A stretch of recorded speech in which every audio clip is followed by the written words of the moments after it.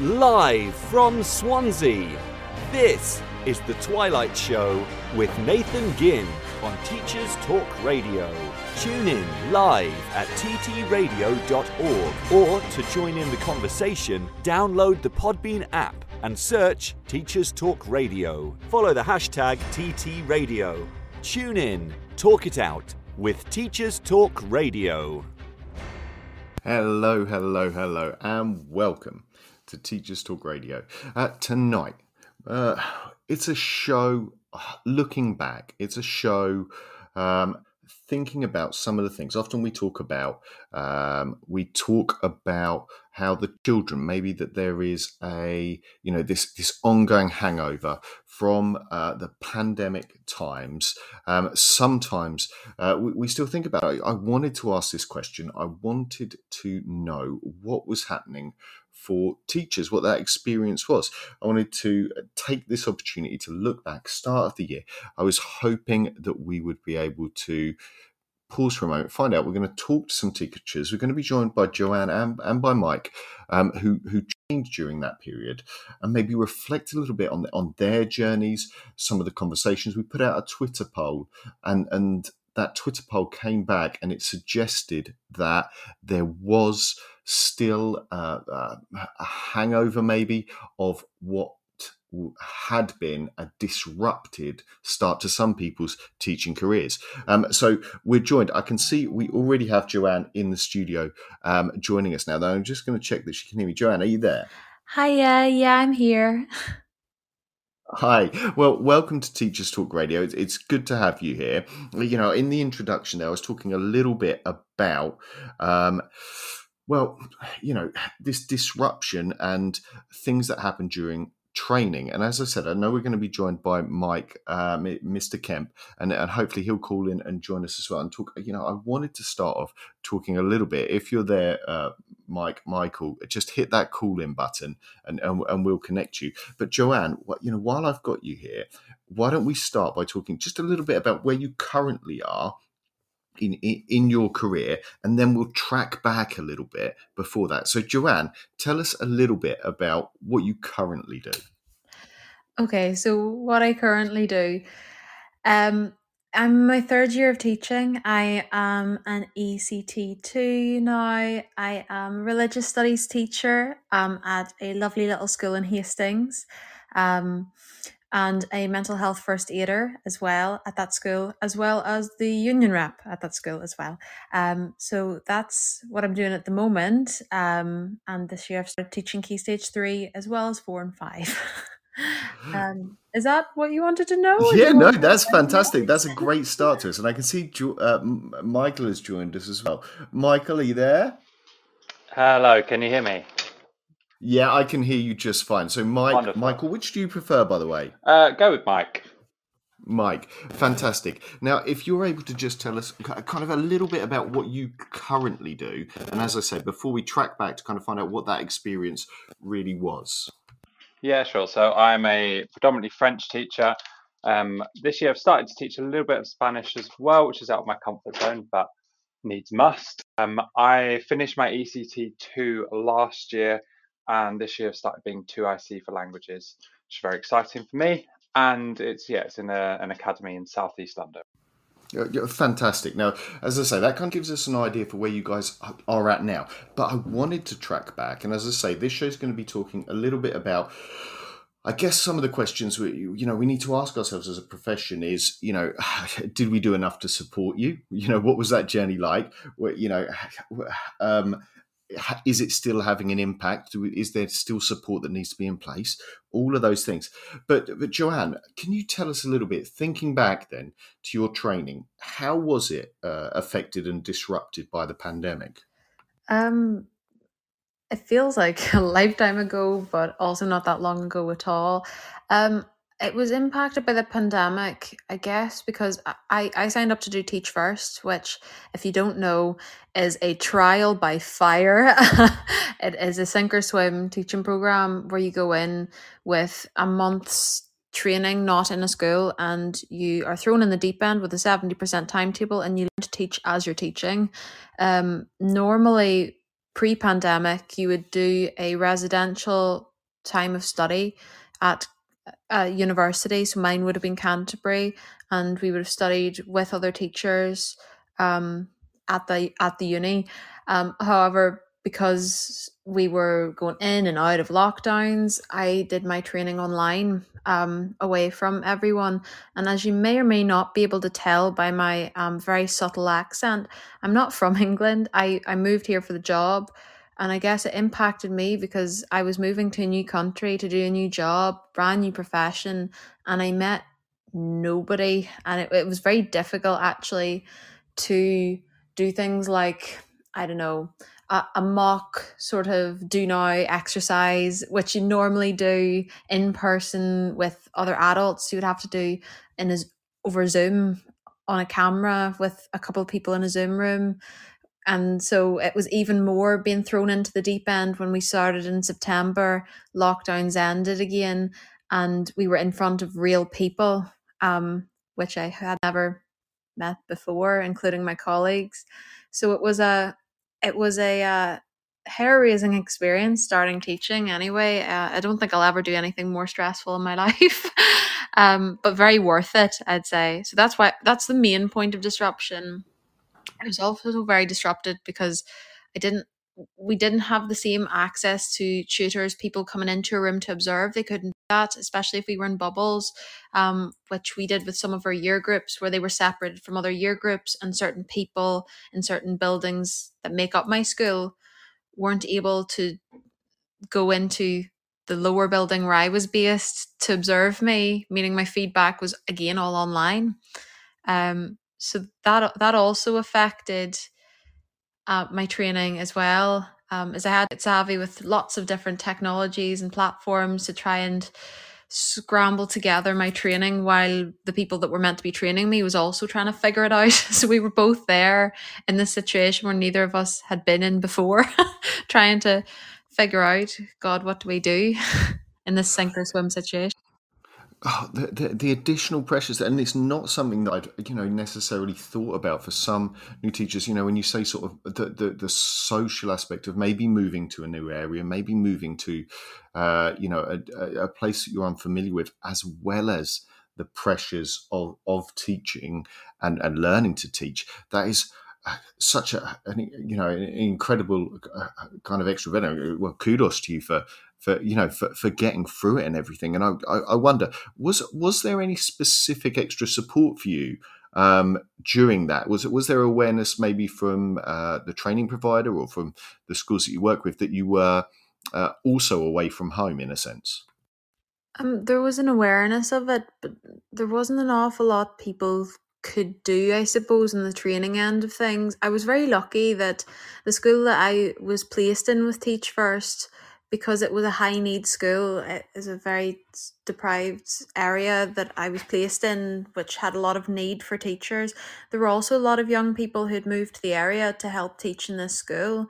So there were a lot of new faces, a lot of people wanting to socialise. So I think the weird social dynamic that we were in as young teachers, all starting at the same time in this new school that really needed us, having moved away from an area, having not seen people because of lockdowns, we kind of all gelled together very quickly. And I formed some really strong friendships actually as a result with the other trainees at my school, because of the pandemic.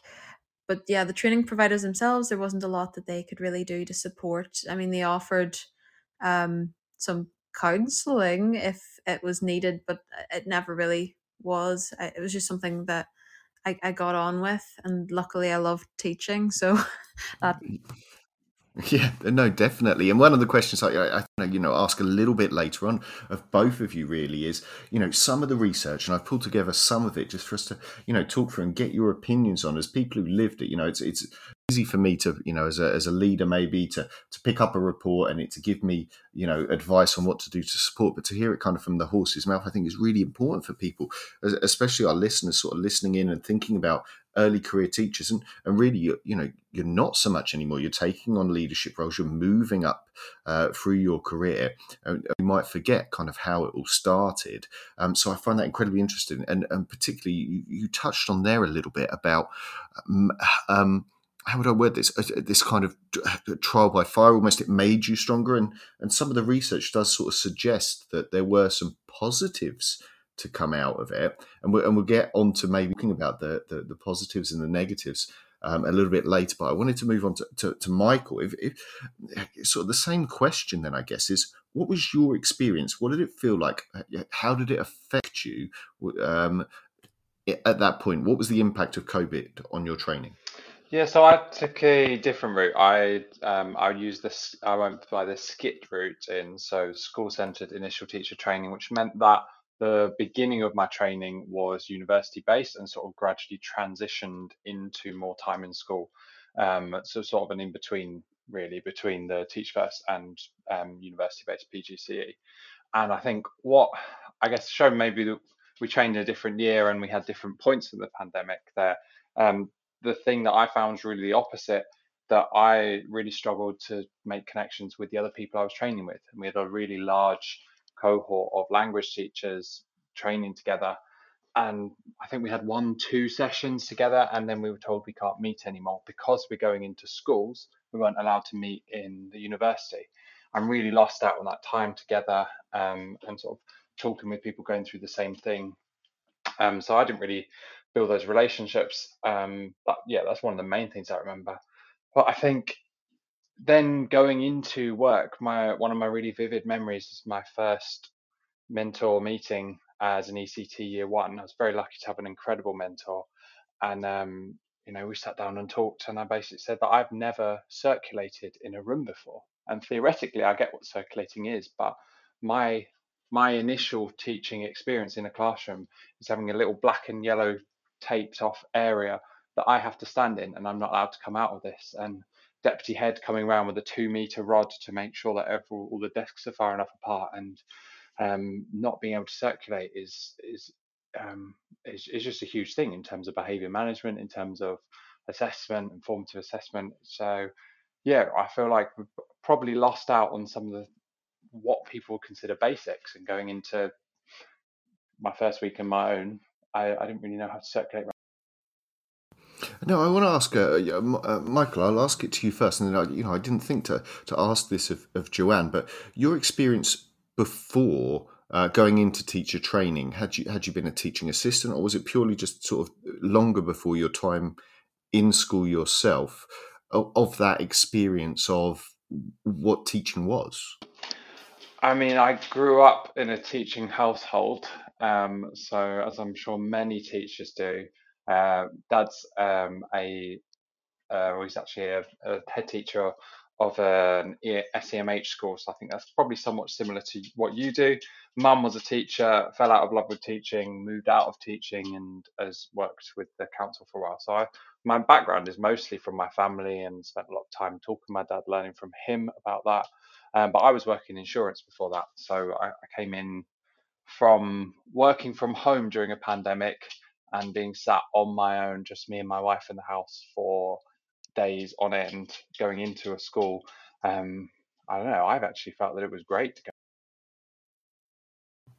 Yeah, I mean, it must be such, I can't even, because for me, it was a return to normal. For you guys, I guess it was a return, something entirely fresh. And so, Joanne, I want to ask of you, when we did kind of get that right, things are, when bubbles had gone, I guess, when we did get back into the classroom, did it feel like a return to something, or did it feel like a fresh new challenge?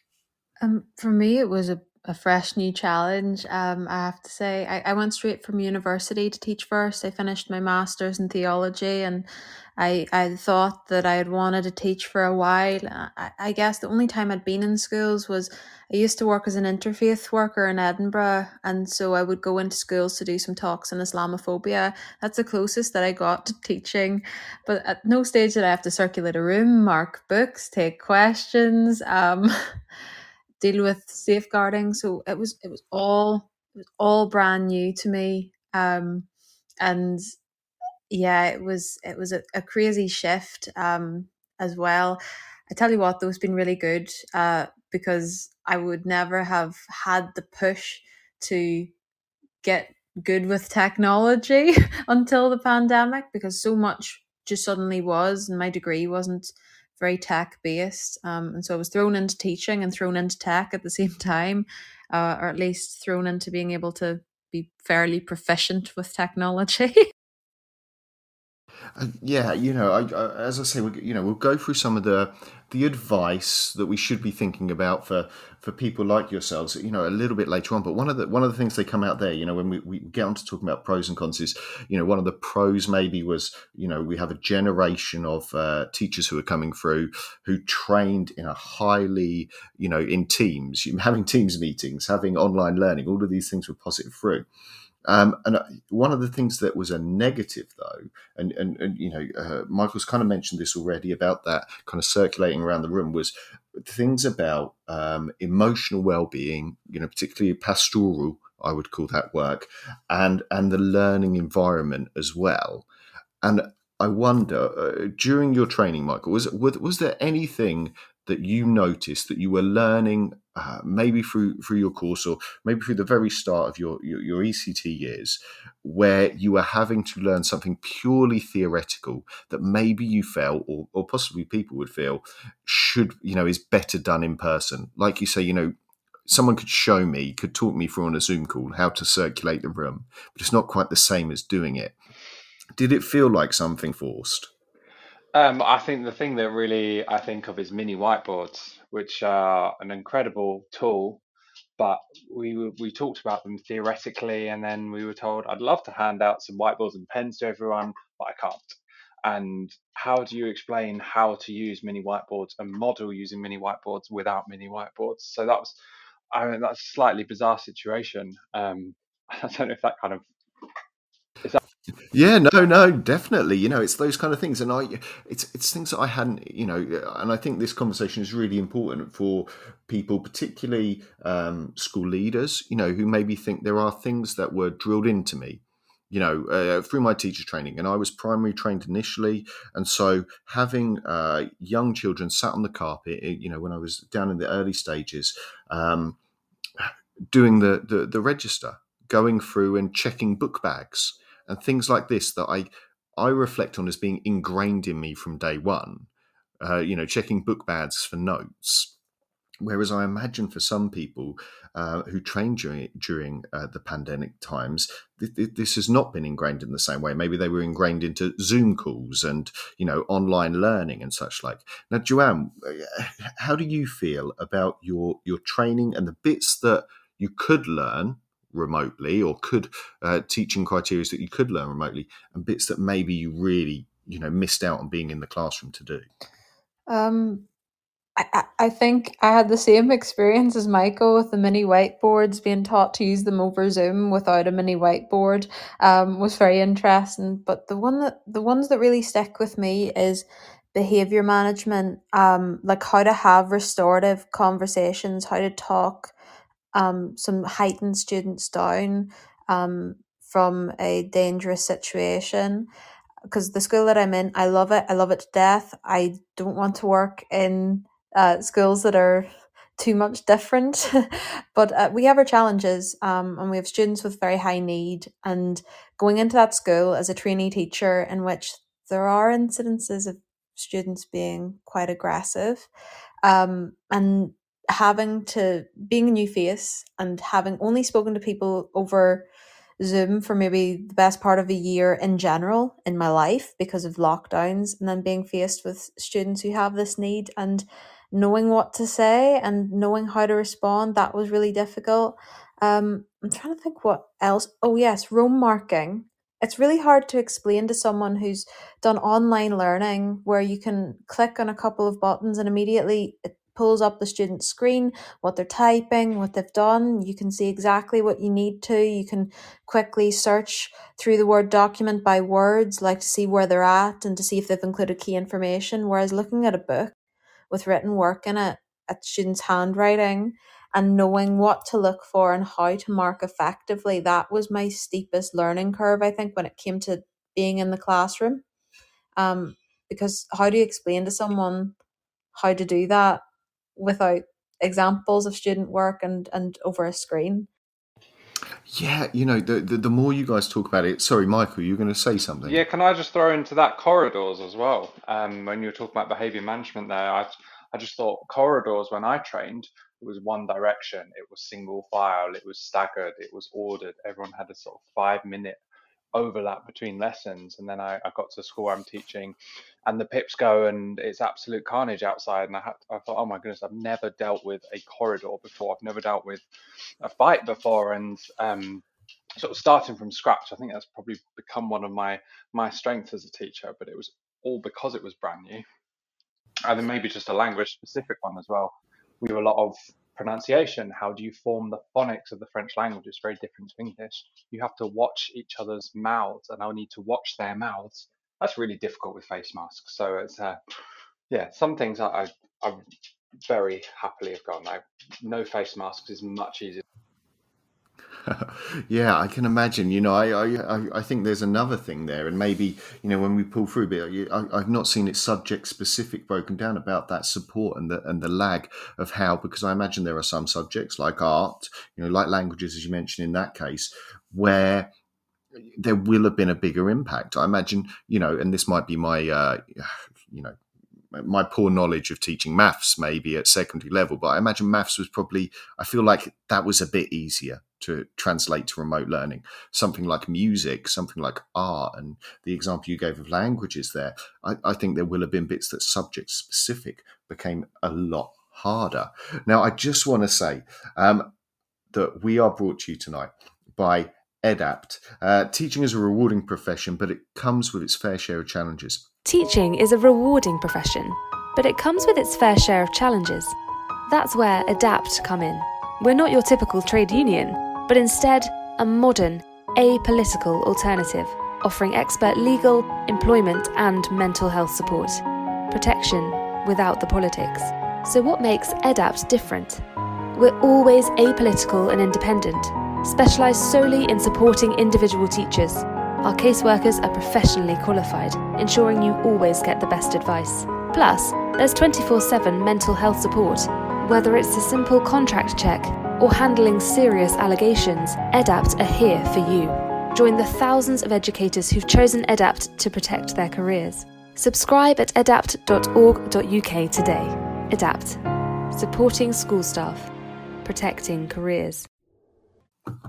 Moving back to our conversation, I think I wanted for us to look at a specific piece of research. Really, it comes from the Policy Institute in King's College London. Its title is Understanding and Mitigating the Impact of COVID-19 Disruption on Trainee and Early Career Teachers in Secondary Schools. So we're focusing mainly here on secondary schools as they were, but we're going to try and translate this broadly to the rest of the profession as well. And I'm hoping we can run through and just talk about some of these sort of key findings and the positives and negatives. Now, but before we do, I'd like to think, and we'll start with Joanne here. Do you think, we can compare to me. I'm very honest about the things I'm good at and I'm bad at. My training, though, was by all accounts average and pre-pandemic and boring. And I just did a general PGCE, where I was in class, I was in free placements. I did some time in uni lectures with loads of other people around me, some courses. I maybe learned a bit of PowerPoint, how to use an interactive whiteboard. Nothing too modern. I'm afraid it was a while ago. But it didn't prepare me for modern teaching, certainly not this pandemic. So, Joanne, was there things that happened through your training that you think set you up better than what I got, and some things where you weren't set up as well? Oh, now you've asked me. I'll be honest, I feel pretty skeptical of Teach First teacher training. I think that it was really great in building resilience, and that's been really useful for me in a tough behavioural school setting which I'm in. But I'll be honest, the training that I received, I don't know whether it was just because we were doing or training on top of full-time teaching and the cognitive overload that comes with that, but I feel like I learned the majority of the stuff from my school, my mentors, the people around me, other teachers in my school than I ever did through my training provider. And actually, when I was writing my coursework pieces for my PGDE, I actually wrote that. And they liked it enough that they give me a distinction for it. But, you know, I really do think that the training that we received, because it was so new, the situation of having to teach people to teach online while people are still trying to figure out how to teach online themselves, it was experimental. And I think the training that I received was it really did reflect that. I learned a lot theoretically about pedagogy, and I have to say, on the philosophical side of things, I learned a lot about teaching. But I can't say that I actually ever remember anything taught to me through Teach First. But I can confidently say that my mentor has taught me lots that I still use today, and my colleagues lots that I still use today, and really value their advice and their wisdom. No, I find that so interesting as a thing, because my initial sort of response to thinking of things that people could have done would be that, you know, you guys would have been hammered on theory much more than I was. I was in the classroom and I was learning, and teaching was a practical thing that I learned from my school-based mentors and through doing. And I kind of thought, oh, you know, at least they'll get more theory than I got. At least they'll get more pedagogical content and kind of research and all of those things. Well, let's hear Michael's experience then, and see if there's any sort of similarities or difference. Michael, do you think then through your training, you know, you suggested that maybe behaviour management, the two of you have talked a bit, maybe that was weaker. You came out weaker than the average possibly then. Were there things you came out stronger or weaker than you think because of lockdown? Yeah, in terms of behaviour management, I think I probably did come out weaker. That's what I was told in my first job interview. So that's probably a very fair comment there. No, I think the same as Joanne just said. I just learned so much from my first mentor, and you know, teaching is a practical thing. You can't learn everything theoretically, and you have to be in the school and teaching. And my first mentor, as I've said probably 3 times already, was incredible and taught more than I ever learned in that first year. If I could answer when you say, were there some benefits, where do I think I actually came out maybe better? The school I was in, I was just able to say yes to everything. So I could do an extracurricular. I took on a table tennis club. I can't play table tennis, but they just needed people. Everything was so spread out, where a PE teacher would have supervised 3 clubs at once, or sort of 3 sets of students at once. They couldn't do that. So I got to do extra things like that, extra lunch duties. They had extra staff on those lunch duties to manage queues. So there were a couple of things that I threw myself into as well. Started doing a few German lessons as well in my first placement school, which took me a long way back to my German A level. And I think just the fact that I'd tried a lot of things was really good. Perhaps as well, on the theory side, I did a lot of research into teaching language to children with ASD. And I think I just had more time to spend on that because I wasn't in school, and unfortunately, I got pinged and I had 2 weeks off of being in school. So I just had that time to really invest in that essay. So yeah, perhaps to support your theory that I got more time in there. It's not that I had more time for the theoretical, but actually I had more time to devote myself to actually. It's really interesting there that you talk, because I completely overlooked how short-staffed and how we were kind of putting our hats and doing everything. And certainly, maybe there wasn't so much of lost opportunities. Maybe, you know, people experienced what you experienced, and it, you know, because we were short, people were asked to turn their hand to a lot of different things, or maybe it opened up these opportunities to do different things. Now, I'm going to go through, as I say, that, you know, this understanding and mitigating the impact of COVID-19 disruption on trainee teachers and early career teachers. from the Policy Institute in King's College London. Now, the first one, what I'll do is there's some key findings that we go through, and I think we have 12 key findings here. What I want to do is I want to sort of read out the key finding, throw it out to you, and see if actually this reflects. You're kind of my test group here. They say this is what's happened. Oh, we're going to reflect it with some real teachers who went through it. So this is the first of the findings that they believe from their research. This is what you should have found.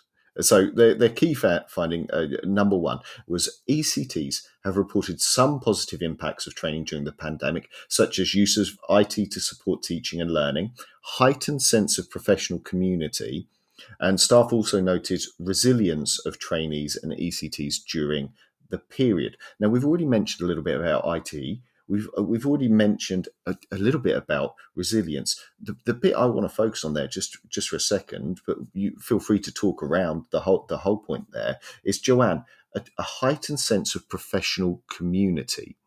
Is that something you noticed? To an extent, within the trainee network that I was in, yes. My community was especially essential for me because I moved somewhere where I didn't know anywhere. One, had no family, had no friends there. So yes, I very quickly formed a very strong community or found myself part of a very strong and supportive community of teachers at all different stages. Teachers who had trained with Teach First, with ATT, which is an ARC teacher training program, people that were in my year, the year above, and then in my second year of teaching, the year below. And I certainly found that. But I have to say, in my school context, people have reported, I mean, now I'm union rep, so I hear these things.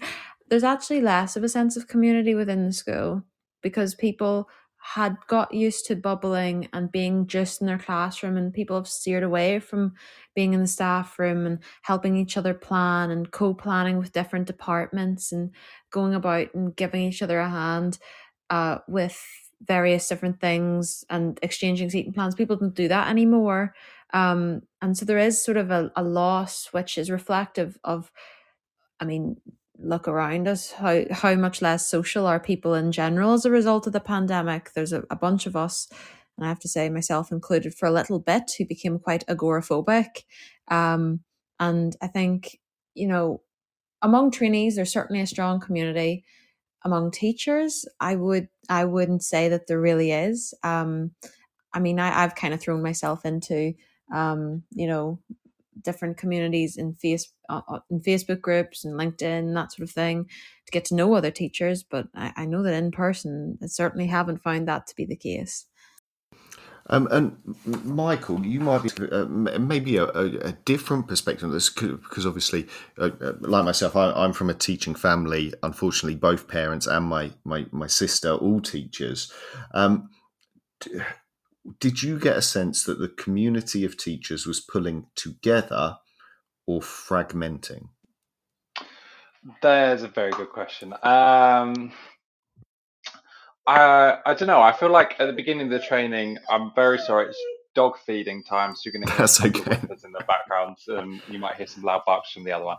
At the beginning, it was that I remember the staff in my first school, which was really super strict on all the rules.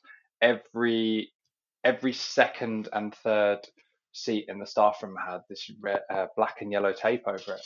So when you went down to the staff room, there was no one there. You just couldn't fit more than about 20 staff in this huge staff room. And it was a school where it was a very nice school and lots of facilities, lots of offices. So teachers really were shut away and had their own classrooms. So you didn't really see them. Second school I was in, then it was a tiny staff room in an old nunnery, so everyone just kind of kept away and just went outside and things. And so I don't really feel like I met many teachers while I was training. Moving into my actual job, I guess I feel more of that connection. But is that just after sort of 2-3 years of having so little adult company? I've just felt happy to be around actual adults again.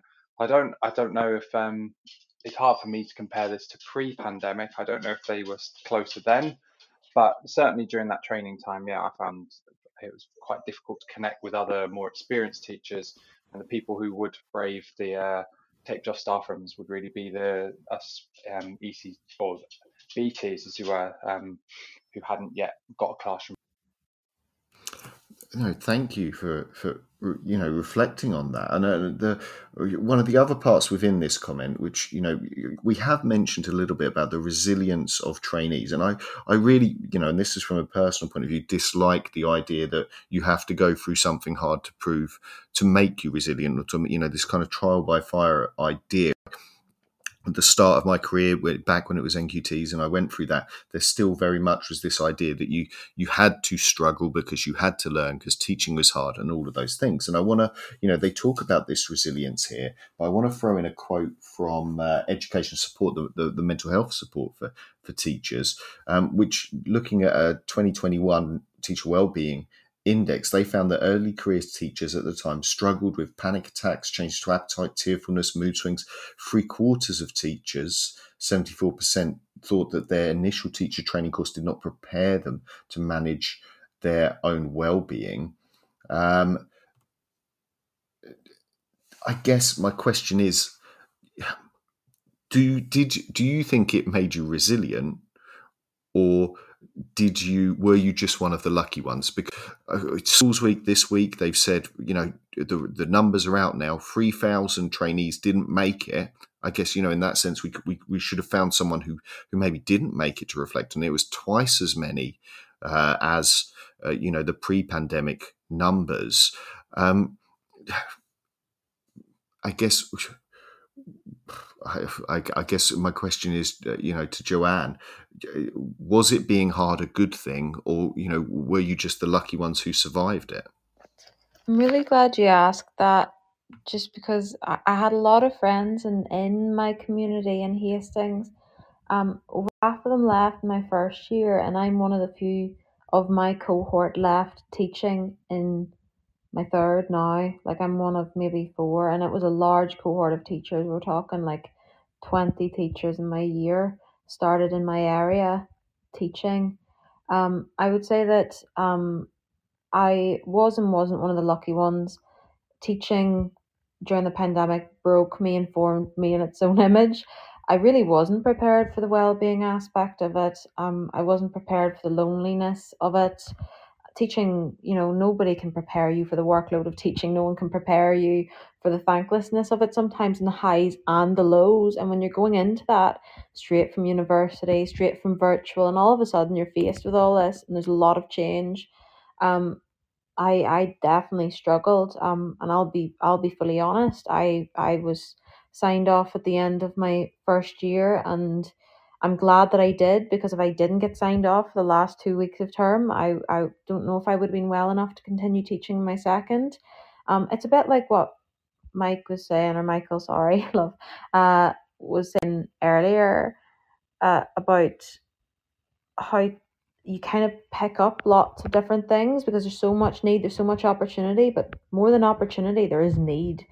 And it's because you're juggling so many things as well as training, because people need you everywhere.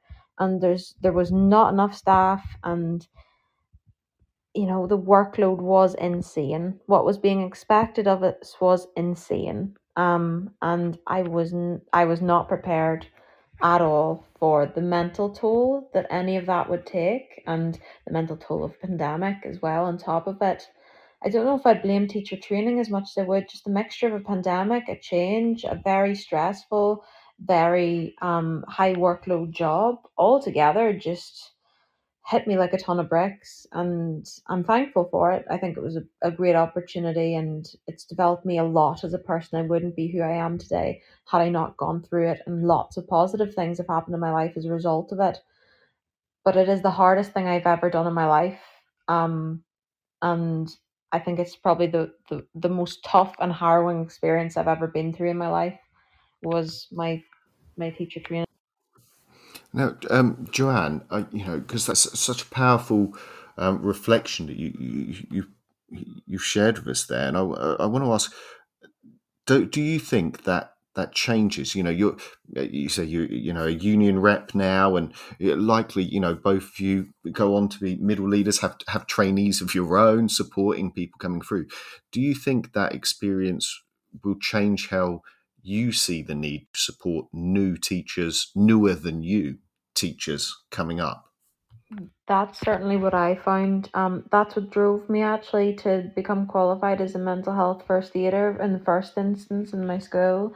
Um, it's also what's making me at the minute push for more SEND and SEMH training for myself, not just to help me support other members of staff more effectively, because I know that, to be quite honest with you, and if we were being brutally honest, the mental health resources in place for teachers are crap.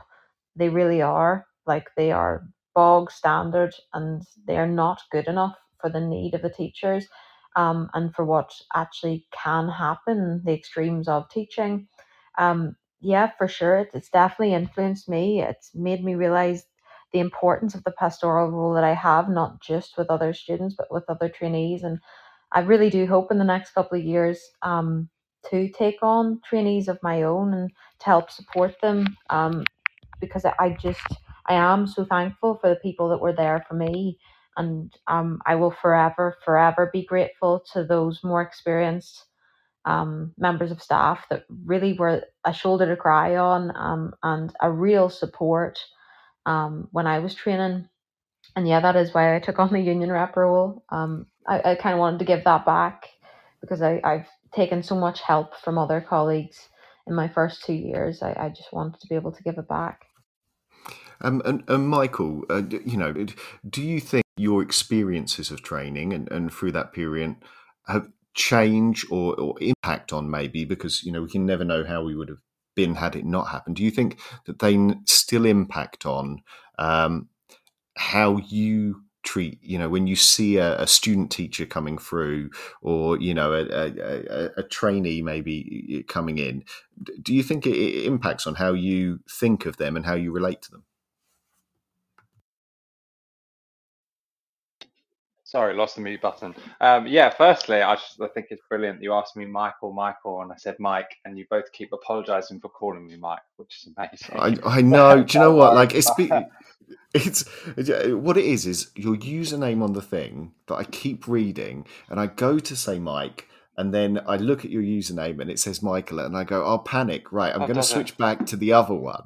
And then, Oh, fair yeah, enough. terrible. Right, I'm gonna make a conscious effort now. Mike. Do you know Mike. what? They're both my name, so I'm not that bothered. It's fine, don't worry. Yeah, so it's, as I said, although I'm just out of ECT, I'm now 2IC, and I'm kind of in that bizarre position where I'm, as we've had new staff come in, we've got newer staff to the department, and yeah, I'm early on in my career. So although I'm not an experienced teacher, I'm one of the more experienced within the school, and we had our Ofsted, and so a lot of staff moved after that. So I'm kind of that position of, I'm not particularly experienced, and yet I feel in some ways like one of the more experienced people within the school. And it definitely, I definitely think of the teachers coming in at the moment. What's the support I needed when I came in new to the school, and what are the things that I've had to go through? Like I said in those initial meetings, I had to go through, what's the point of circulating? Why do we circulate? Think about behaviour management. You know, again, with that circulating, like, what's your position in the classroom was a big thing for me that might really come naturally to other teachers. And it's something that I kind of came alongside some of those new teachers just to really make sure that they were hearing the things that I'd needed to hear when I started the training, that for those more experienced mentors perhaps was second nature and they didn't think of saying. It's been really encouraging actually this year, at the start of the year, to hear a lot of those meetings and whole school training sessions, to hear people saying things like, and we know that this is the best place to be in a classroom, and in this moment I'm doing this in the classroom. And I'm not saying that's me personally who's pushed that through, but clearly enough conversations have been had around the school to say actually there are some things that new trainees coming in may not have taught, because of may not have experienced because of the time they trained.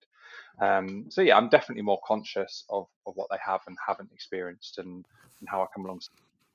Well, beautifully segueing me on to the next key finding, which we'll move on to, which Purely is number intentional. 2 in the key findings. You've done me a massive favour there, because it segues us to key finding number 2, which was for ECTs, there's a disconnect between the need for personalised support in response to their varied training experience and prescribed content of induction programs. So we're talking here about, for ECT year 1 and year 2, and some of those changes that have happened. I should say here in Wales, we are still at 1 year NQTs, and so it's a different experience again for some people. But I guess, Joanne, when you started that part of your career, post qualification into your early career stages, still, getting support and training, was there a question and understanding that some people, or that yourself maybe, would have gaps or things that you hadn't experienced? Was it personalised enough, do you think? I'll have to say no, not really. I did my ECT 1 with ARC's Ambition Institute because I'm at an ARC school, and I did my ECT 1 along with other ARC trainees who were ECT 1. But they got their QTS through a traditional PGCE route or through ARC, and they had a much lighter timetable than I did. And I know that it's unusual with Teach First, learning to teach as you qualify. But by the time I was ECT 1, I had a full year of full-time teaching underneath my belt already. So when I got into ECT 1 and it was going over stuff like entrance routines and the importance of, behavior management, and a lot of the stuff for me was repeating what I'd learned 3 months into my first year of teaching of my year where I was unqualified, and so I really and I've spoken to other ECTs about this. They really found their ECT years kind of pointless. I definitely found it useful, the observations that I had in order to pass ECT 1, and I found them useful because being reflective and getting feedback on your teaching is always helpful, for your practice as a teacher. But I didn't learn anything from my ECT 1 that I didn't already know. So fingers crossed ECT 2 is a bit better. But I certainly didn't find that it was a very good. Well, I do wonder that. I think the ECT framework, there's a whole nother topic and show on whether or not that will work, and whether we're gonna see some changes to that soon, potentially. There've been some news articles coming out. Teaching is a rewarding profession, but it comes with its fair share of challenges. That's where ADAPT come in. We're not your typical trade union, but instead a modern, apolitical alternative, offering expert legal, employment and mental health support. Protection without the politics. So what makes ADAPT different? We're always apolitical and independent, specialised solely in supporting individual teachers. Our caseworkers are professionally qualified, ensuring you always get the best advice. Plus, there's 24/7 mental health support. Whether it's a simple contract check or handling serious allegations, ADAPT are here for you. Join the thousands of educators who've chosen ADAPT to protect their careers. Subscribe at adapt.org.uk today. ADAPT. Supporting school staff. Protecting careers. This is Teachers Talk Radio, and this is Teachers Talk Radio News.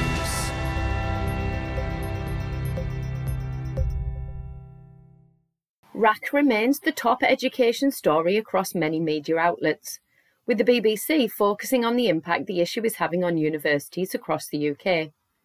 The news website refers to closures of lecture theatres, science labs and student unions. So far, 14 universities have told the BBC that they have closed or partially closed areas containing the reinforced autoclaved aerated concrete. Some lectures have had to be relocated, and a small number of universities have had to find alternative accommodation for students, as halls of residence have also been affected. This has placed additional pressures on universities already facing housing shortages, with charity Unipol suggesting that student housing shortages are going to get worse in some cities. Student numbers are growing, but the number of new rooms is tumbling. This is largely due to high building costs, older buildings falling into disrepair, and now RAC concerns are adding to the issue. Last week, the DfE published the list of 147 schools in England built using the concrete. 6 unions have now written to Education Secretary Gillian Keegan asking a series of urgent questions. The BBC says that Essex is the county in England with the most affected schools, with 25 closed, partly closed, or making alternative arrangements. Prime Minister Rishi Sunak has dismissed suggestions that he was at fault for the concrete crisis. During Prime Minister's question time, he said his government had acted decisively, whilst opposition leader Sir Keir Starmer referred to him as Captain Hindsight. In Wales, only 2 schools have so far been affected by RAC, but First Minister Mark Drakeford said inspections were ongoing. In Scotland, Humza Yousaf has outlined his plans for the coming year, with a heavy focus on expanding childcare provision, saying it is the best way to support families. This plan includes the recruitment of 1,000 more childminders by 2026. Free childcare hours are being extended to 2-year-olds across the country. There will be a pilot of expanded care from 9 months to the end of primary in 6 local authority areas, and free school meals for P6 and P7 pupils moves forward. But those in receipt of the Scottish Child Payment will receive them first by 2024, with others following by 2026. Last week, Mr Yousaf also commented on the issue of banning single-use vapes, and linked this to the comments made about young people using vapes too often. He stated that the government will consult on curbing the sale of disposable single-use vapes, including consulting on an outright ban. According to The Guardian, South Korean teachers have staged walkouts over harassment by parents and students. Thousands of staff attended a rally in Seoul demanding better protection after a number of teacher suicides. Teachers are being increasingly vocal about their experiences of maltreatment, including being accused of child abuse after disciplining students. Around 15,000 teachers attended a rally last week, and some schools had to temporarily close due to a lack of staff. As of June 2023, 100 school teachers had died by suicide in the country since 2018. The current Education Ministry blamed the current situation on previous governments, saying that they had overemphasised students' human rights over teachers' rights. Finally, The Guardian also reports that a city in Japan is tackling a rise in truancy with the help of robots. 2 schools in Kumamoto have purchased mechanical assistants to help children regain confidence in dealing with teachers and their peers. It is hoped the robots will encourage children to attend classes remotely and eventually coax them back in person. The robots will be equipped with microphones, speakers and cameras. Students learning remotely will be connected to the robots via laptops, allowing them to attend and take part in discussions. The robots will not be confined to classrooms, but be free to roam so pupils can take part in other events and enjoy social times remotely too. Japan, like many countries, including the UK, is facing a rise in the number of pupils refusing to go to school since the pandemic. Could robots be the key to improvement? This has been your Teachers Talk Radio News with Joe Fox. This is 2 Minute Tech with Steve Woods, your tech briefing on Teachers Talk Radio. Hello, this week we've all returned to work and I'm going to discuss the old argument of digital or paper diary. For every argument for going digital, there's a counter-argument for not, and vice versa. You can access a digital diary from anywhere, on any device, but if you don't have a signal, it's useless. A paper diary can't get hacked, but it can be picked up and read if left lying around. You get the point. I personally like a digital diary as it suits the way I work. I can add links to online meetings, add notes and attach documents. I can see my day, week, month, year at the click of a button. And the most useful thing for me is I get reminder notifications. One thing to consider if moving digital this year is policies on phones in your school, as this is the most likely way you'll access it on the move. And probably most importantly, if you're using your phone, will you be able to resist the notifications from other apps or emails you see when you switch it on to use it? Cost doesn't really apply as a factor because you probably already have a phone capable of running a digital diary. But work-life balance may need to be considered as the diary is there 24/7. This can, however, be remedied by using Do Not Disturb settings for notifications. In the end, it's a personal choice. Are you paper or digital? Let us know at TT Radio Official. I'm Steve Woods, and that was 2 Minute Tech. 2 Minute Tech with Steve Woods, your tech briefing on Teachers Talk Radio. But it came at a strange time as well. And Michael, what about yourself? The early career part, that ECT part, do you think that was tailored enough to your experiences training? Yeah, it's nice, sort of, as me and Joanne have had very different experiences. We've kind of seen different sides of things up to this point in the conversation. 100% agreeing with everything you're saying there, Joanne. Yeah, I mean, for you being in the same school, I know that people who trained in our school in their BT year and then their ECT years found exactly that. Get off my floor. Sorry, guys, puppy. And No, that's fine. Let me grab a tutor. There we go. For me, it was joining a new school. So there was some merit in some of the things we were doing in that ECT year one. But I know that the ones who trained in their training year before that said they were literally repeating things. I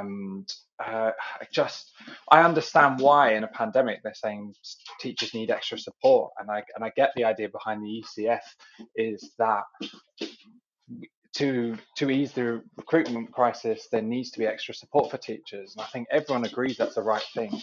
But is an extra year of Zoom lectures what anybody asked for? And, I think we complained enough as an ECT cohort that our school changed provider. So this current set of ECTs are doing a different system to what we were doing with a different university. And yeah, it all comes down to the very basic of teaching. Oh, Mike, I think we've lost you there. You might have just hit the... Oh, are you back? Yeah, sorry, someone just called me. I'll have to go in a second. This is the wardrobe guy I mentioned earlier. Sorry. Not a problem at all. It's all happening Listen, at once. No, I'll just finish that. Just say that we need that individual tailored support, and that's what we do as teachers. We give individual tailored support. So then to see the teacher training become Zoom lectures and adding an extra year of that, it just does. There seems to be a disconnect, and I think I really want to believe that there's great training available, but sadly the best piece of hope I can give Joanne is that ECT 2 is a lot less taxing time-wise than ECT 1. So there's at least something positive. And I'll stay on here, but I've got a guy to see a wardrobe. So no problem. Listen, Mike, we will hear from you again, I'm sure, before the end of the show. But Joanne, we are going to together move on to the next part. And there's something really interesting. I'm really interested in hearing your thoughts on this, in Finding Free from the Policy Institute, Understanding and Mitigating the Impact of COVID-19 Disruption on Early Career Teachers. And this one is about that teacher training experience during COVID-19 pandemic has resulted in reduced opportunities for pastoral practice, limited parental engagement, and reduced involvement with extracurricular activities. Now, we've talked a little bit about the pastoral support, and I know Mike has mentioned some of the extracurricular activities from that point of view, but I wonder, I hadn't thought about parental engagement. I imagine there was opportunities to message them or have Zoom calls and things, but was it, I don't, you might not even have back in person parents' evenings yet, but what was it like for you then, going back to meeting parents, I guess, face to face, or has that not even happened yet? I'll be honest and say that I did make an effort to try and meet as many parents as I could in person in my first year. Anyway, specifically students that I thought were struggling either academically or with behavioural expectations. We could have in-person meetings. I mean, granted, it would be distanced with masks and in a ventilated room, but I did see as many as I could anyway in person, but I certainly found that even over the phone, parents were not engaging with the school. They really saw school as like a separate realm in which they no longer had to engage, I suppose, because for them it was that they had been teaching their child during the real height of the lockdown downs, where I wasn't a teacher yet at that stage. The lockdowns were sort of winding down by the time I started. And the engagement or trying to get a hold of parents in my first year was a trial. And I think the biggest thing I found when meeting parents is the time aspect of parents' evenings. I'd never really, because I could take a parents' evening from a laptop anywhere, whether that's in school, in the comfort of my living room, to seeing them in person in a hall, staying at school till late at night. And I didn't really experience what that was like until my second year of teaching. That was a unique experience. And I guess that was the weird change. But yeah, I didn't find meeting the parents in person too bad. I think actually it declawed a lot of parents for me, because I think it's very easy for people to be quite prickly over the phone or over email. But once you meet them in person, it can be a lot easier to work together to support the child. I mean, I don't want to sound negative there at all, but I certainly find that with the highest needs students, their parents maybe would be very skeptical over teachers' feedback if they were struggling over phone versus in person.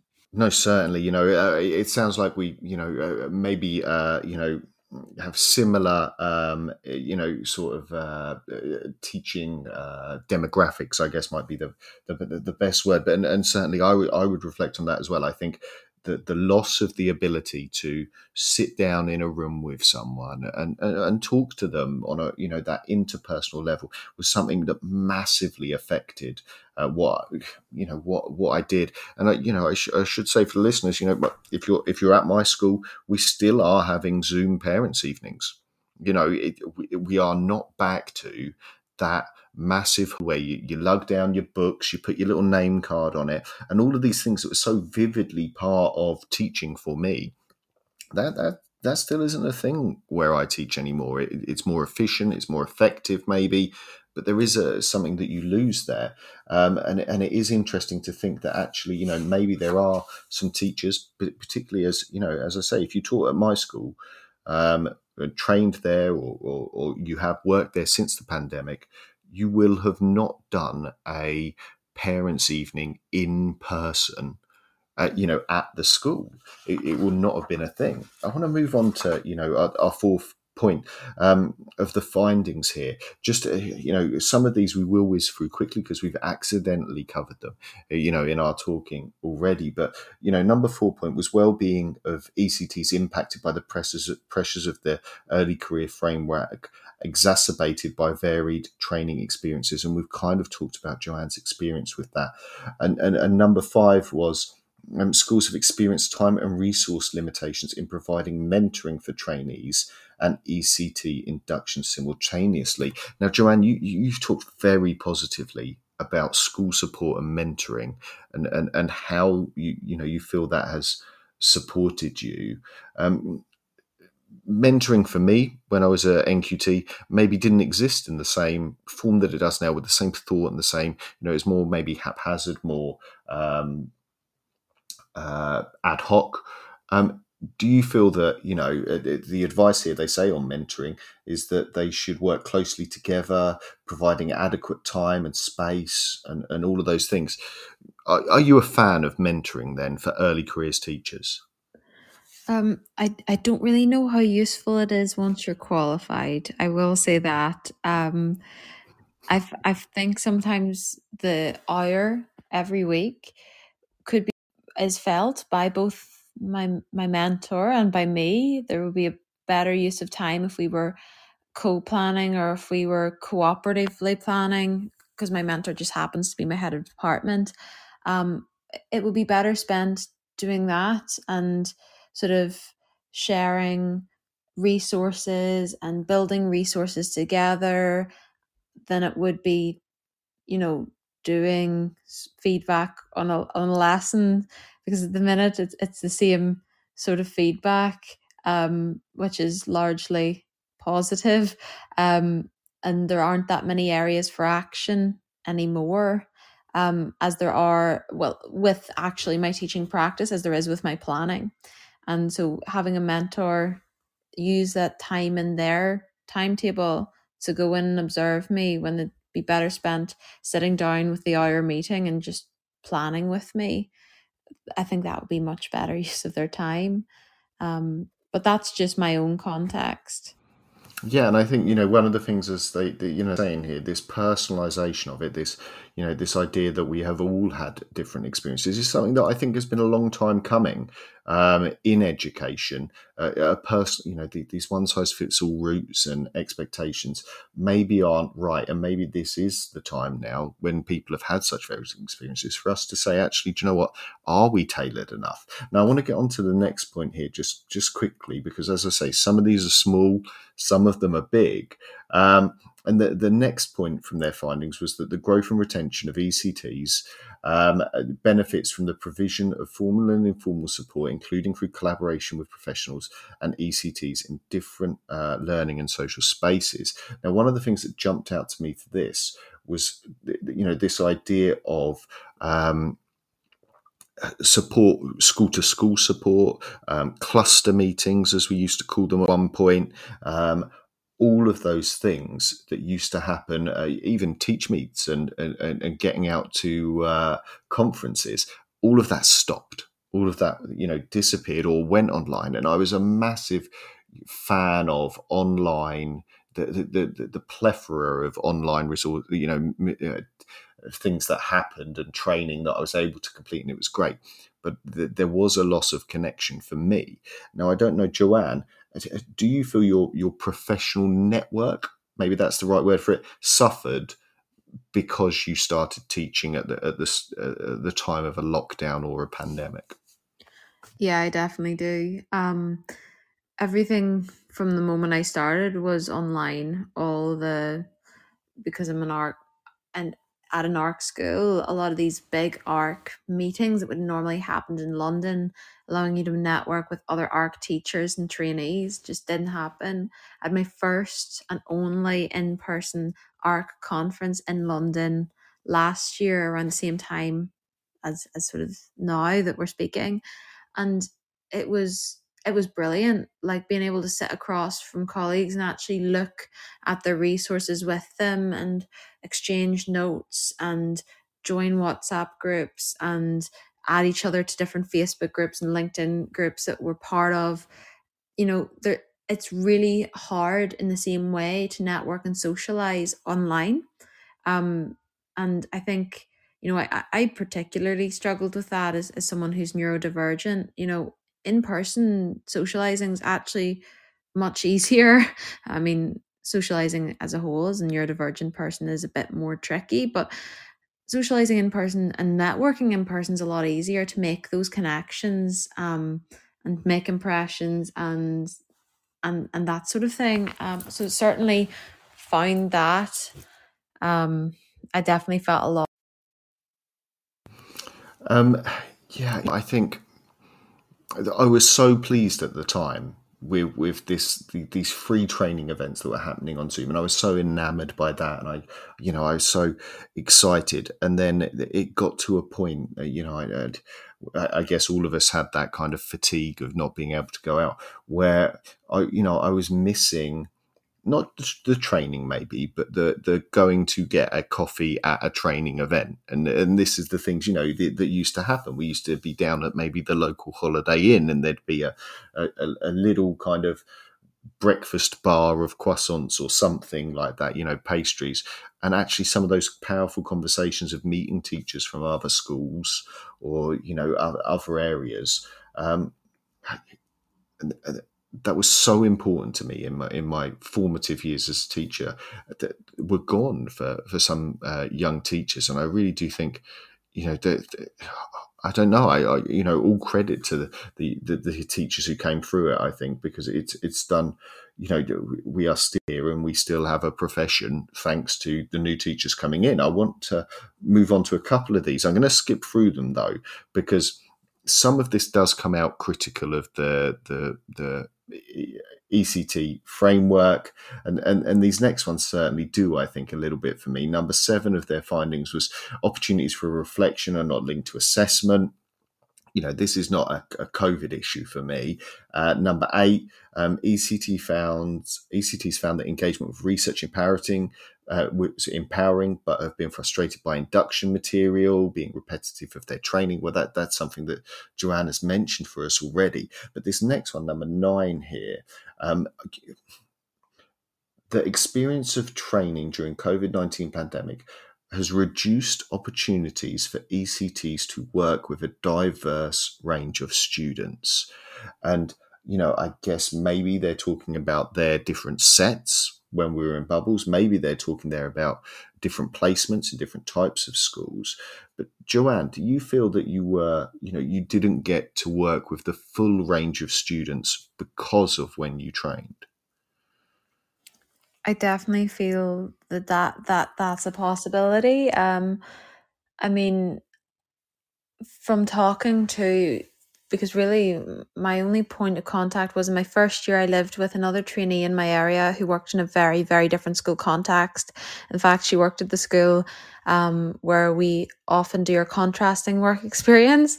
My school being the behaviourally challenging school, her school being the very behaviourally rigorous and academic Catholic school. And, that was my only real reference for a different model of teaching, is hearing her talk about work and then thinking to myself, God, is she even doing the same job as me? But because we didn't really have the same opportunity to go in, observe, do placements early on in our career, my career, I didn't really get to teach a broad range of students. I mean, later on in my first year, I had a week where I did my contrasting school placement there. But, even speaking to other people in other schools, there's loads of experiences and different ways of teaching that I've never been exposed to, because when you are in a department in a large school which is bubbling all the time, you kind of get closed into your own context, and you don't really see outside of your school and the type of students that you're teaching. I know that in my first 2 years, mostly the students I was teaching as well were SEND students in the low bands, the low sets, who needed the most support in their learning to reach those passing grades. And I definitely found, as a result of the limitations of training during a pandemic, that when I was training, I didn't get the full experience of what it was like to teach. I mean, I hopefully I'm saying this now that I teach all sets. I've had many more experiences now following my first year of teaching, but I still feel the loss of it. That other teachers had this ability to sort of have placements in a couple different schools. Yeah, it's and it is so, for me, it's so different to how I learned, and mine maybe was an informal training because I did my PGCE, then worked supply for a year or two, and then did my NQT year. But by the time I'd got through my NQT year, I'd maybe worked in, or had placements in, if that's the right word, if you're including the teacher training and the supply work, maybe 20 to 30 different schools and contexts and year groups, and I found that so. I find that whether I'm right or wrong, I think experiencing different things is a really positive thing for new teachers to see how things are done differently. And I do wonder if that will be an ongoing legacy of COVID, is that we maybe have seen less of different contexts because of just how we are. As I say, I have visited. I visited a school last year that wasn't my school. The year before, I didn't go to another school, But the years before that, before the pandemic, I was going to, even as a static teacher, I was going to other schools just for a look around, or to meet other senior leaders, or to look around. And I don't know, do you get the opportunity now to go out and visit other schools, Joanne? No, not really. And I think my cover supervisor would crucify me if I asked. No, I wonder. It's one of those things. I think it's getting back that way. I think maybe people are still a bit staffed tightly and all of those things. But it used to be a thing. It was a thing that you would, be going out to each other's schools and having a look around and all of those things. Now, Mike's back with us. And Mike, we were just talking about, experience of other schools and getting out there, and whether one of the statements here is that maybe ECTs haven't had the opportunity to work with a diverse range of students in different settings. How do you feel about where you are at the moment? Did you have that opportunity so far to see how things could be done differently at other schools and with different students?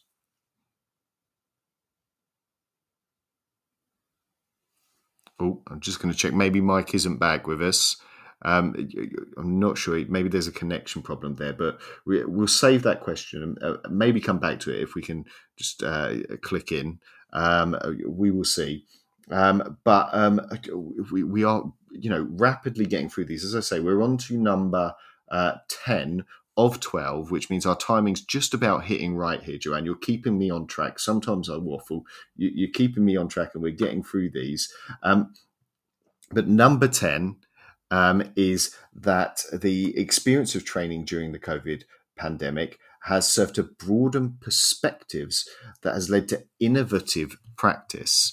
And so, I mean, it's a hard thing to judge. Are we more innovative now than we were? I'm just going to check if Mike is back with us. Mike, can you hear me? I can hear you. I've heard you all along. How's that? Oh, fantastic. No, that's wonderful.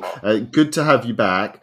Now, we were just talking about experience, and one of the statements earlier on, number 9, was about there was a lack of reduced opportunities for ECTs to work with a diverse range of students. Yeah. Is that something that reflects in your experience? I mean, I don't know. I would say that I was possibly restricted by where I was training, in that I was training in the nice part of North Yorkshire. So perhaps the lack of diversity in the area I was training limited me more than the lack of opportunities I was given. But one of the things certainly I missed out on was the primary school visit, which I didn't do. So it has been a long number of years, 20 years since I've been in a primary school. So yeah, I would certainly say I lost out on that opportunity. I did get to work with different groups, high ability, low ability, and SEN, and different year groups. Sixth form as well was something I really pushed to make sure that I did get some involvement with. But for me, it's mainly the primary that I missed out. No, I wonder that, obviously, I think it's an incredible, for secondary school teachers to work in primary, I think equally primary school teachers need to be gaining some experience in secondary. Is it something that's ever been mentioned or brought up that you should, even by yourself, do you think that it's something you might get the chance to do? Does it feel like a deficit, or does it feel like you're missing the cherry on the cake? I guess I'm asking. I think it's really important to understand where kids come in. So maybe language is in a really unique position in this, and I'm sure I'll have people screaming at their podcast, whatever it is, their phone or their radio or whatever, saying that that's not true in their subject too. But I'm trying to think of another subject where, like languages, you have to assume absolutely zero prior experience when you start in year 7. For example, PE. Children have done sport before. English and maths, of course, they've done it before. Art, they have done some art before. Perhaps maybe Joanne's thinking that would be her right now. How much RS have they done before? But for me, it hadn't really come across as a question until we were very lucky to have the amazing Rachel Hawkes at our sort of federation-wide inset day. And it would have been really good to have seen some primary French or even another language to see what position these year 7s are coming in at, because for me it was a bit of a shock. They had never studied French before, and in 5 years' time they're expected to get a GCSE, and that's a lot. And it's even those who have done French before primary it's not often taught by subject specialists, and I'm correcting misconceptions. Yeah, I should probably say that's me. I was probably doing that. I'm probably the scourge of secondary school French teachers in the area I taught. Bonjour, hello, bon après-midi. Yeah. Don't bother me about teaching bon après-midi. It doesn't exist.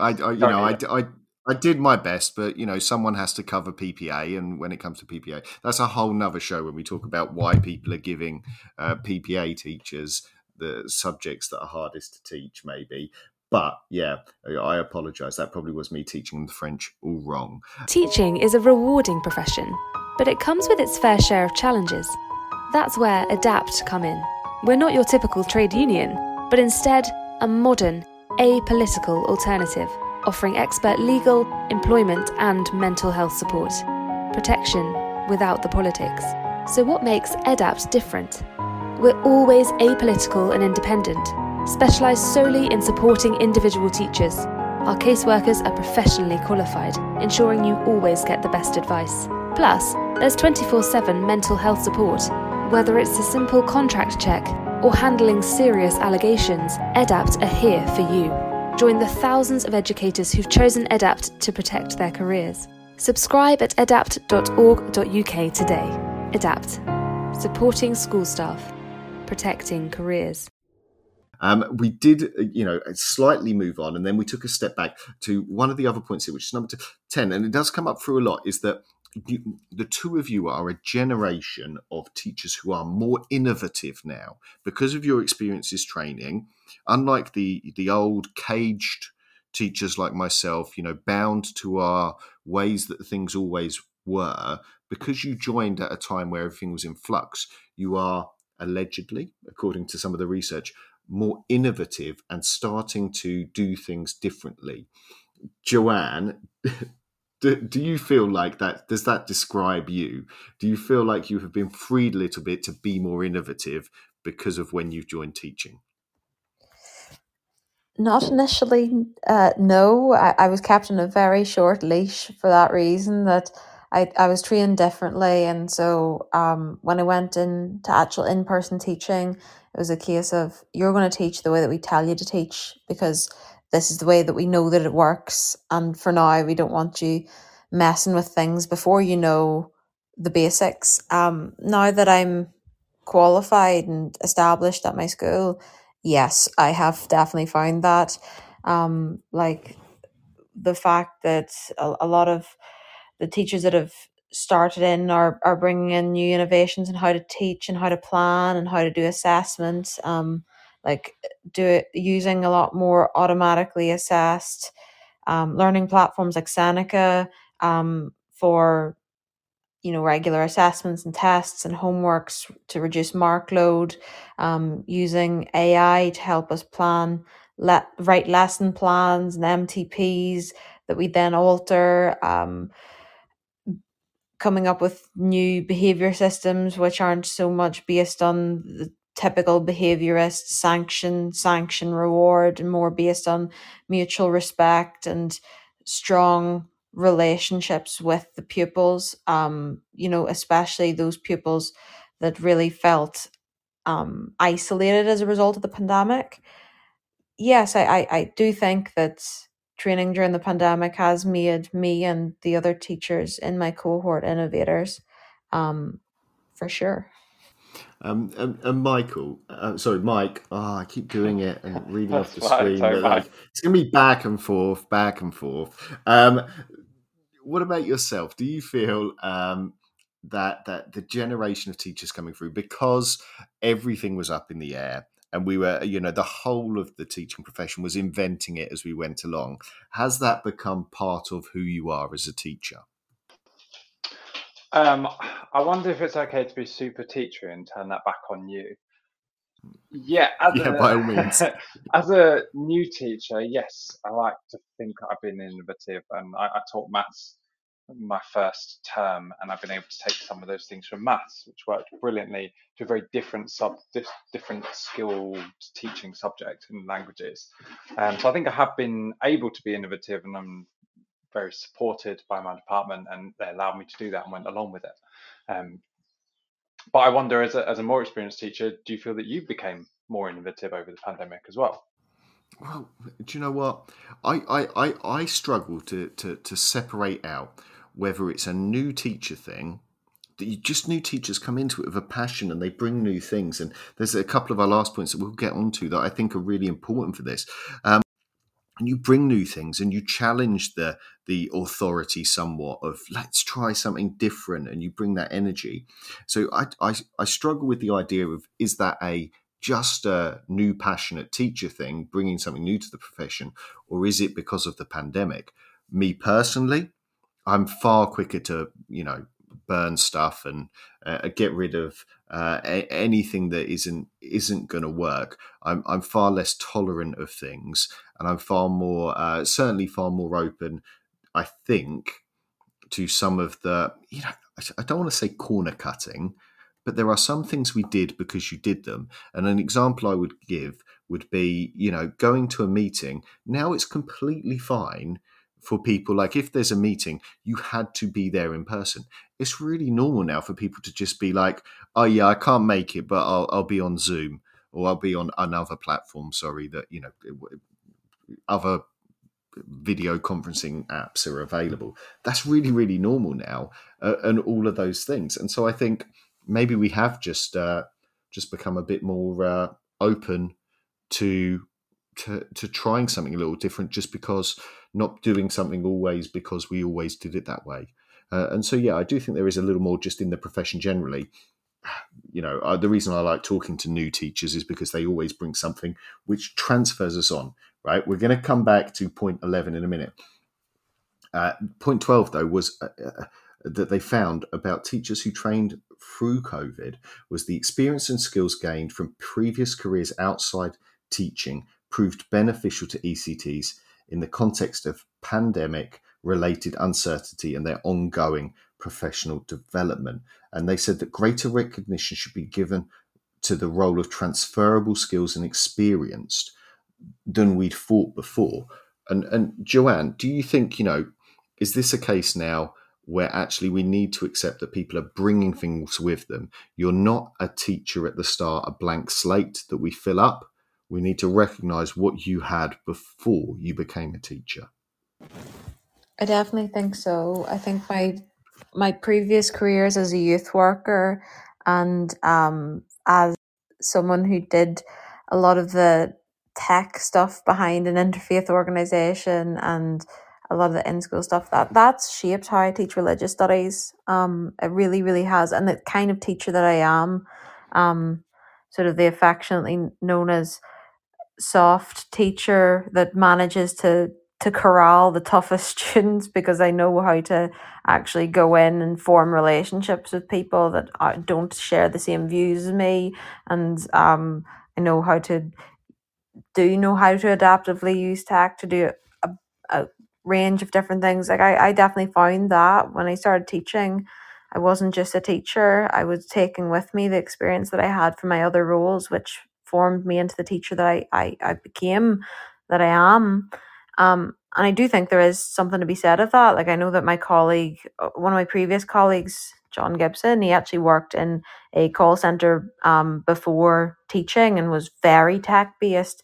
And the tech based innovations that he had come up with to save staff workload in the school were just fantastic. He also trained during the pandemic. I don't know if I mentioned that, probably did. It's a Thursday. But yeah, no, I do think that. I do think that your previous careers do have an impact on the kind of teacher you become, especially post-COVID, when your training wasn't so much training as it was the suggestion that here you go, try and teach. Yeah. Mike, what about yourself? Do you think, that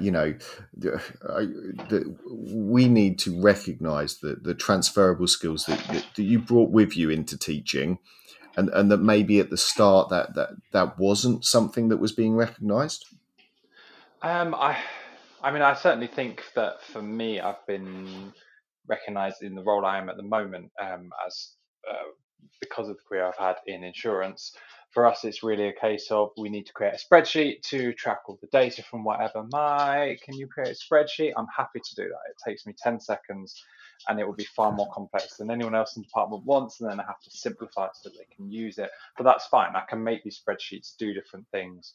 With the new GCSE, I started to analyse vocabulary occurrence within our curriculum and stuff, and I just spent a day over my half term just having fun with spreadsheets. So yeah, there's skills that we bring from previous careers.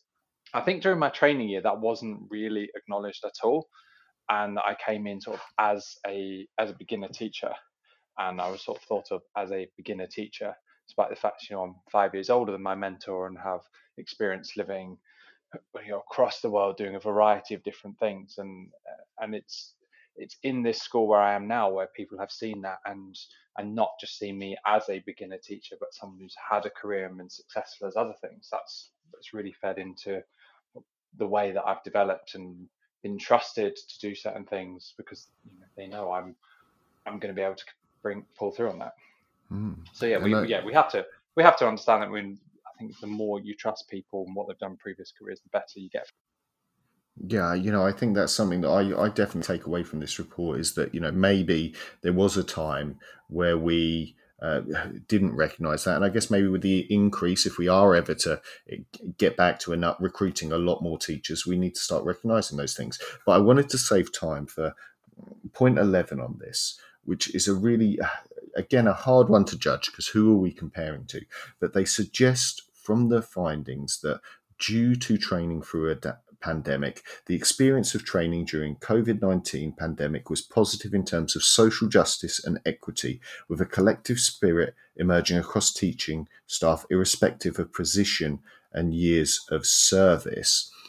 A couple of things kind of slammed together in that one, it feels, but social justice and equity, those things that come through. Joanne, do you think what you experienced in the pandemic, or what you saw as a teacher sort of training during the pandemic, has changed your attitude towards topics such as equity and social justice? I mean, I'm glad you asked. As an RS teacher, I feel quite passionately about those subjects anyway, but certainly following COVID, yes, absolutely. I've definitely felt, radicalized is not the right word, but certainly stronger in my opinions and the view on how state school students have been massively disadvantaged by the pandemic, and it really shows the gap in provision between state school students, my working class students who are from one of the most deprived areas in the UK, versus students who come from much more privilege. And certainly I felt much more passionately, and really that passion has went into my career of really, seeing students coming into school and over the pandemic, they might not have had a book in the entire house, or their parents can't read, or they didn't have access to a laptop, and they genuinely had no learning. They have lost out in 2 years of learning, and they've landed in my classroom. And I have to not just be an RS teacher, but a basic literature teacher, and kind of a maths teacher as well, to try and catch them up to where they would normally be. And I definitely feel like that experience of seeing how it's affected kids, not just me, but the students, the way that it's impacted them emotionally and in terms of their education, how far it set them back. I've definitely felt a lot stronger in my opinions about social justice and equity, because I think the pandemic has shown once and for all it does not exist between working class students and private school students in this country. And we really do need to be doing a lot more to help with the teacher retention crisis and with recruitment of teachers, to really do anything to plug that gap. And when I think back, and again, it seems, as you said earlier, it seems like 100 years ago, but I was taking food parcels out, boxing up food for people who were struggling, and I don't know. Whether that changed for us as a profession, whether it changed because of the new teachers coming through. But Michael, what are your thoughts on that aspect of the pandemic and as it lingers on? Yeah, I mean, as I said, I trained in a really nice, leafy, suburby, beautiful part of North Yorkshire, incredibly privileged. And I remember one of the things that I heard just it was a throwaway comment that I didn't think about until I ended up in Southeast London facing kids who had lost all the value in education and didn't see why should they be doing it. Who were we to come onto their estate after 2 years of not being there? And this teacher said up in North Yorkshire, there's really, we've done everything we can during the pandemic. We've made everything online. There's no excuse. And I was talking my first week in this new school, and our home liaison officer said, mum's got 6 children and 1 device, so they get to log on to 1 lesson each a day if mum's got enough data. And it's really seeing that stark difference in the education between 2 state schools, between 2 very average schools for that area, has just made me think all the more that we need to make sure we're teaching the best that we can. And I do feel like I was probably quite a strong advocate and quite strongly interested in social justice, but perhaps more than anything, it's confronted me as someone who's middle class and grew up with, as you'd expect, 2 teacher parents with a high value in education, that is not everyone's experience, and that there are children who deserve a great education who don't care for one, and it's made me even stronger that I'm going to get them that education whether they want it. As I say, such a powerful time, and something that certainly I think has affected a lot of teachers deep down. Really, there's a change there in what they saw and what affected them. Now I want to swing, because we are rapidly reaching the end of our show. If you do want to hear more and you're listening live, you can of course head over to Twitter or X Spaces, where Education Tonight will be starting with Brent Poland and Adam Spence very shortly over there, 7:30. But I wanted just to kind of top up with this idea. We now are designing teacher training for post-pandemic world, and there should be things possibly that we keep from the pandemic period and things that we don't. But if I go to each of you in turn, and we'll start with Joanne, what would be one thing that you think actually I would keep this from pandemic training, and what would be one thing that you would hope never again should we try this? I'll be honest, scrap the lot. Scrap the lot, start from scratch, burn the rest. And I do think I really would like to see in the future post-pandemic teaching is teaching new teacher trainees how to manage their workload, how to manage their well-being, how to do this effectively using new tools like AI, and how to use technology and different software and different platforms to help them with the workload of teaching, because that is going to be the biggest hurdle to them, and has been to many of my colleagues in their first year of teaching, that they weren't prepared. A brilliant answer, but it does put Michael on the spot, because you're going to have to come up with something good. There must have been. Can we find something good that came out of COVID pandemic teacher training that we might just keep that one little thing? Are you ready for a long, interesting bit of radio silence while I think? What was great about training? Sometimes the things that are great are the things that you missed, and that's we'd say that we missed a lot. And actually, when you were talking earlier about being really quick to rip things up and start again, actually there are things about some traditional training that's really important. Like I said, I missed out on being in primary. I would love to have done that. Joanne, if I can slightly read into what you're saying, correct me if I'm wrong. You didn't get your 2 contrasting placements properly, and actually there's a huge benefit in that. I went to 2 very different schools within a similar context, but saw enough difference that I knew when I was applying for jobs what kind of school I was looking for. So maybe it's not the changes that we made during the pandemic, but there are a couple of things that really did work.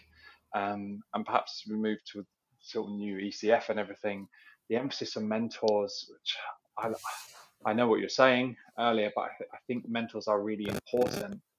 But perhaps the next thing to consider is, what is the workload on a mentor? If you're already short-staffed, how are mentors getting their protected time on their timetable? So are we considering mentor workload?